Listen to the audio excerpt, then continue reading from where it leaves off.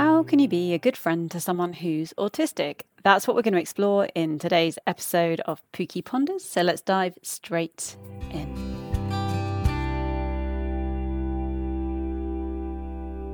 So we're thinking today about how you can be a good friend to someone who is autistic. This was a question that was posed to me by one of my friends, indeed, because I am autistic and they wanted to know how to be a good friend to me. And I thought, what a great question and how wonderful of them to ask. So the very first thing on my list of 10 today is ask what you can do to help, because actually we're all different. There's a saying you'll hear again and again and again that once you've met one autistic person, you have met one autistic person, and different things will help different people. So the very best person to help you know how to help them is in fact your autistic friend.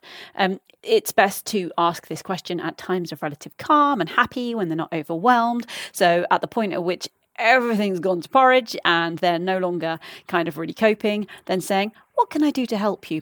They may not be able to respond. They may be mute. They may be panicking. They may be whatever, probably not completely kind of in control and in the room. So this is not the moment to ask. But at a time of relative chill and calm, when you're able to have a good conversation, their brain is online, accessing their good problem solving, thinking, speaking skills, this is a good time to have a chat. So ask them, have the conversation. Number 2 is to learn a little bit about how your friend experiences the world. So one of the funny things about us is that we have sensory processing differences, and this manifests differently for different autistic people. But generally, we have heightened awareness of the world around us compared to our neurotypical peers. I often wonder what it must be like when you can't smell everything and hear everything on volume 10 and see all the little things going on with great intensity. We experience these things differently, and it's a lot. And sometimes it's wonderful and can bring us sensory joy. You'll maybe never experience the joy of the smell of roses in quite the same way that I do, but it can also be quite overwhelming. So when walking into a busy, crowded space, being able to hear dozens of different conversations going on at the same time and feeling completely incapable of concentrating on the one I need to, or being able to smell the perfume of the person who was in the lift 3 times before me and not being able to get beyond that smell and feeling choked by it like I might vomit or suffocate or something like that is not so much fun. But when we just experience our own world each day, every day, we kind of imagine that's how it feels like for everyone. So get curious and talk to your autistic friend and ask them, what do you hear? What do you see? How do things feel? Just so you can begin to step into their shoes a little bit. Because if you can begin to get a little bit of an understanding of how the world feels for them in a very literal sensory sense, then you may be in a position to kind of advocate for your friend, to suggest reasonable adjustments, to think about how to help them in social situations when you're out together, or thinking about adaptations that could be made so your friend can access things, and so on and so forth. And even just really simple things. Maybe your friend is like me and just can't hack perfume, and then you would maybe not wear perfume. But until you've had that conversation and understood that smell is so cloying and suffocating and makes you want to vomit, then maybe you just wouldn't know, and you'd be inadvertently kind of doing something that was kind of making things hard for your friend, but maybe they thought it was too rude to say, and so they just kind of managed. But once you've had the conversation, then you'd know. So yeah, find out a little bit about how the world feels for them, get curious about it, and be prepared to be a little bit surprised, I would say. Make sure when you do have that conversation, though, that you explore the joy end of it as well as the challenge end of it. Because sure, like sensory processing differences and heightened sensory processing can come with massive challenges every day, but there's so much joy as well in the way that things feel or taste or smell and so on. Number 3, in terms of things that you can do, is to think about how you communicate with your friend.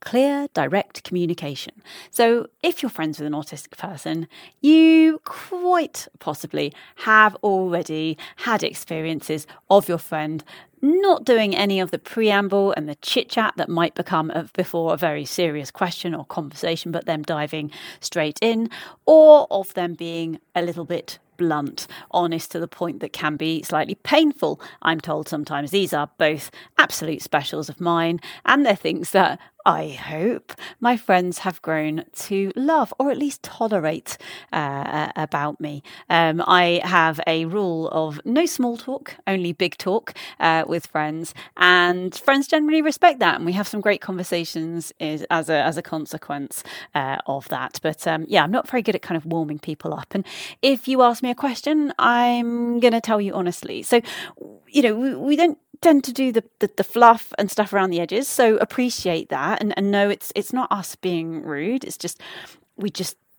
many autistic people don't engage in the kind of chitter chatter and kind of can't see the point, and so we don't do it. So be aware of that. But the other thing in terms of how we communicate differently is that you'll need to be just really clear and say actually what you want and what you need.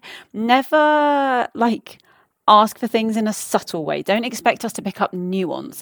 If you are hot and you'd like me to open the window, don't just say, I'm hot. Say, I'm hot and I'd like you to open the window, please. If you just say I'm hot, then I'll know that you're hot, but I won't realise that you want me to do something about it. And sure, we get better at these things over time, but if I'm tired or overwhelmed or I've got other things going on in my head, or what you're asking for just isn't that obvious, I will not understand. And this may well be true of your autistic friend as well. So if you want something, just ask for it. Well, never mind. And if we don't want to do the thing that you're asking for, we will just say no, because that's how many of us are. Ask for what you want. Be very, very clear in your instructions and try to keep things as simple as possible. So particularly if you're giving any kind of instructions, directions, that sort of thing, keep it simple and chunk it, because again, we can find it quite hard to follow communication, particularly verbal communication, and minimize any sort of body language or facial expression sort of expected to convey meaning. Try to use actual words where you can as well, because again, we're not always the best at picking up on those things, and particularly if we're already a bit fatigued. Number four is to be patient and understanding. So kind of linked to that communication thing where I'm saying we don't always understand really, really well. Sometimes we can seem a bit slow, and our processing of information might not be great, and we might not fully understand what's expected of us. We're not stupid. We just process things differently than other people, and we've got so much going on all at the same time. We're processing so many things, always many, many, many thoughts going on in our head at any one time, and this very, very overwhelming world that's so full of all these things that our heightened senses are picking up on can mean that, it just takes us a moment sometimes. So being a bit patient, recognising we might need a little bit more time to do things, and actually giving us space to do those things. Don't jump in and complete the sentence for us. Don't hurry us along if you can possibly avoid it. Just give us just a little bit more time and space. It can make the world of difference. Sometimes, if you've got a good relationship with your friend, then they might not mind you jumping in and finishing the sentence, for example. So I have an issue sometimes that whenever I start talking about this, I lose my words. I have an issue sometimes that I lose my words. So if I become overwhelmed, then I will tend towards muteness or very small amounts of talking, which is probably quite unlikely you may feel, because if you're listening to my podcast, you just hear me rambling on all the time. But between those times, there are periods when I literally cannot string a sentence together, which is always rather fun, especially when it happens on stage. It doesn't happen on stage very often, but I have to work incredibly hard to find those words and get them out on some occasions. But sometimes if I'm having a not really finding the words moment, then some friends who know me well might look to try and understand what I might be trying to say, or might acknowledge, looks like you're finding it a bit tricky to talk right now. Do you want me to talk, or something like that? But yeah, the general one, number 4, was be patient. And be a little bit understanding. Don't rush us and give us enough space to participate, because it just might take us a little bit longer than other people. One of the most frustrating things, and one of the reasons why I personally find being in a group really hard, is that sometimes I find by the time that I've processed the thing that was being said like 5 minutes ago, and I now know what I want to say, everybody else has like moved on completely, and that can be quite challenging. It's one of the reasons why I really like online chat, because A, I can read it, which I find much easier than hearing it, and B, I then can respond in my own time. So like me and my friend David have these epic WhatsApp conversations, and we can just respond at what point we're ready, and in bullet points and with numbers. I have huge appreciation of his communication style with me. Number 5 is about respecting routines. We love rules, we love routines, we love rituals. So when you live in a world that doesn't make sense, so the neurotypical world does not make sense to me as a neurodivergent person.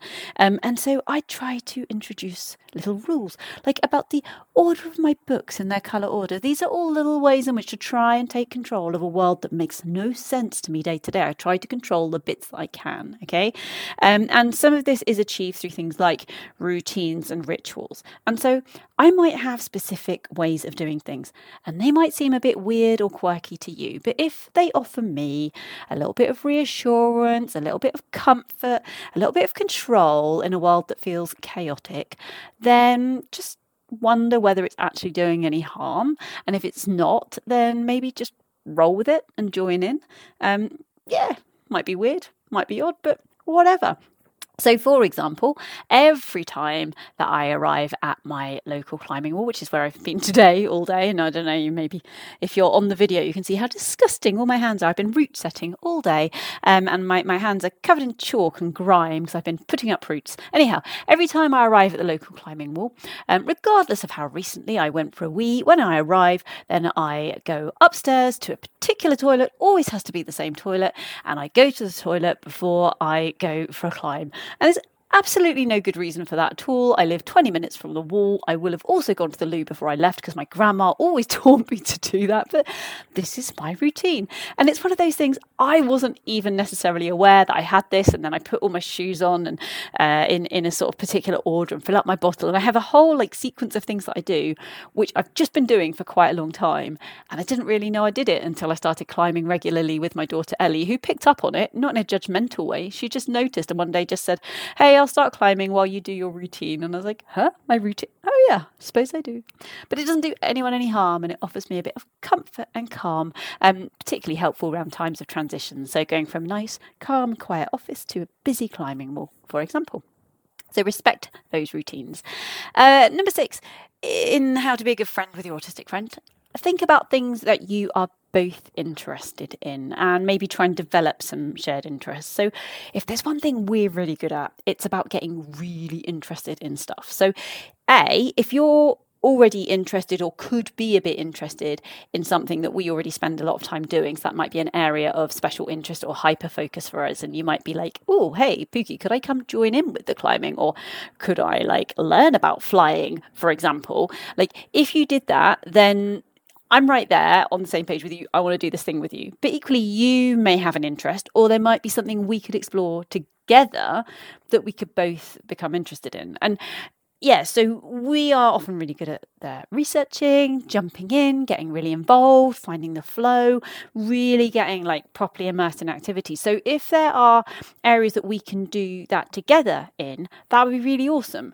And it's much easier for me, for many autistic people, to do alongside than just simply to be alongside other people. So I'd find it really, really hard just to go to the pub with you or go to a cafe with you and have a coffee, unless I know you really well. No, even then I'd find it hard. So unless we had a specific thing we needed to talk about. So for example, my friends Rich and Marianne will come for coffee and we'll just sit and chat, but they're my flying friends. We have all the flying things to talk about. And so that's really like easy. If it was just general passing of conversation, like I don't even know how that, I just can't just know. But If, for example, you said, hey, let's go for a walk because I love to walk in the countryside, then I'm all over it. Or let's go for a fly, or went for a bike ride with friends at the weekend. Doing a thing together is so much easier for me in order to maintain and enjoy that friendship with you than just being with you. So lots and lots of friends will be like, hey, we haven't seen you for ages. Let's go for lunch, which no, that's fraught with challenge for me, for many other people too. Or, let's just catch up for coffee. These ideas literally fill me with dread, but let's go for a walk. That I'm all about. So think about doing rather than being may help your autistic friend, certainly helps me and many other autistic people I've spoken to. And also think about whether there are specific shared interests that you could develop together. Number 7 is about offering your support in social situations. So thinking about when there may be situations that your friend might find challenging, what you can do in order to be a good ally or friend to them in those times. So, for example, you could talk to your friend ahead about if they became overwhelmed and found it really difficult to make a decision about something or to contribute to the conversation or to navigate certain situations, what would they like you to do in order to be able to help them? And are there things you can do to advocate for them? Are there any particular things that other people might do that they might find sort of triggering or challenging in any way that they could look out for, that you could just sort of let people know not to do or point out why this might be challenging, for example. So an example for me of something that a friend who I fly with does for me in social situations, who I'm so grateful to him. So this is a guy called Rob, who knows that I have prosopagnosia, so I cannot recognise faces. This is a diagnosis I'm starting to try and own a bit, because it makes me really anxious not knowing who I'm going to be talking to, even when they're really known. So even my husband's face, I don't recognise if I'm not expecting it. But anyway, but this causes quite a degree of anxiety. If I'm going to be in a social situation of people who I know will know me and I'm meant to know, but I don't know who they are, it's surprisingly anxiety provoking. So my friend Rob knows this. And every time I see him, so he's a flying friend, every time I see him on the hill or in a coaching meeting or something, he'll come up to me and he'll say, "Hi, Pookie. It's Rob. How are you doing? I'm here with Brian. He's over there wearing the blue coat. And also you'll see that over there is Dave, Nick and Michael or whatever." And he'll point them out and help me to work out who's in the room.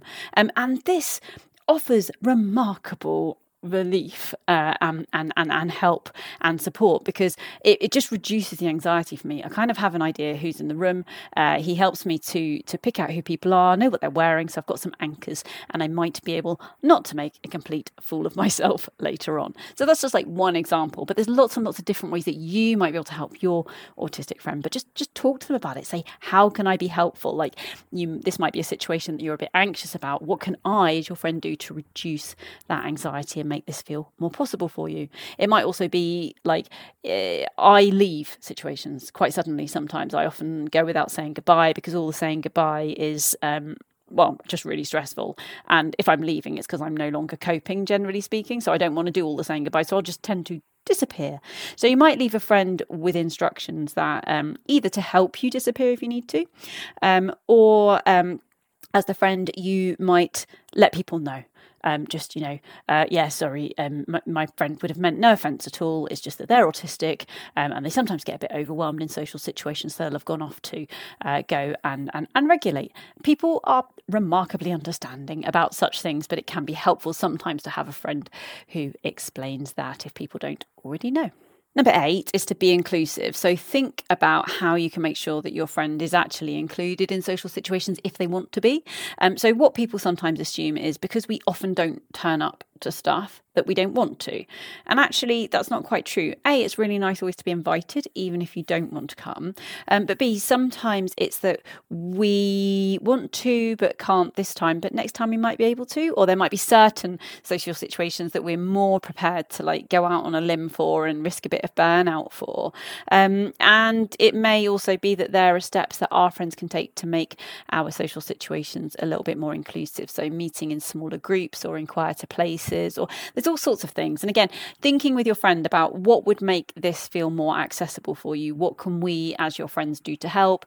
And then perhaps you as the friend taking a little bit of a lead on that so that you can inform other people or try to encourage a slightly more inclusive environment can make the world of difference. Otherwise, you can end up as the autistic person just doing fewer and fewer and fewer things. And it's a really difficult one because the fewer things that you do, the harder it is to do things, and so your world gets kind of smaller and smaller and smaller. So that's a little bit tough.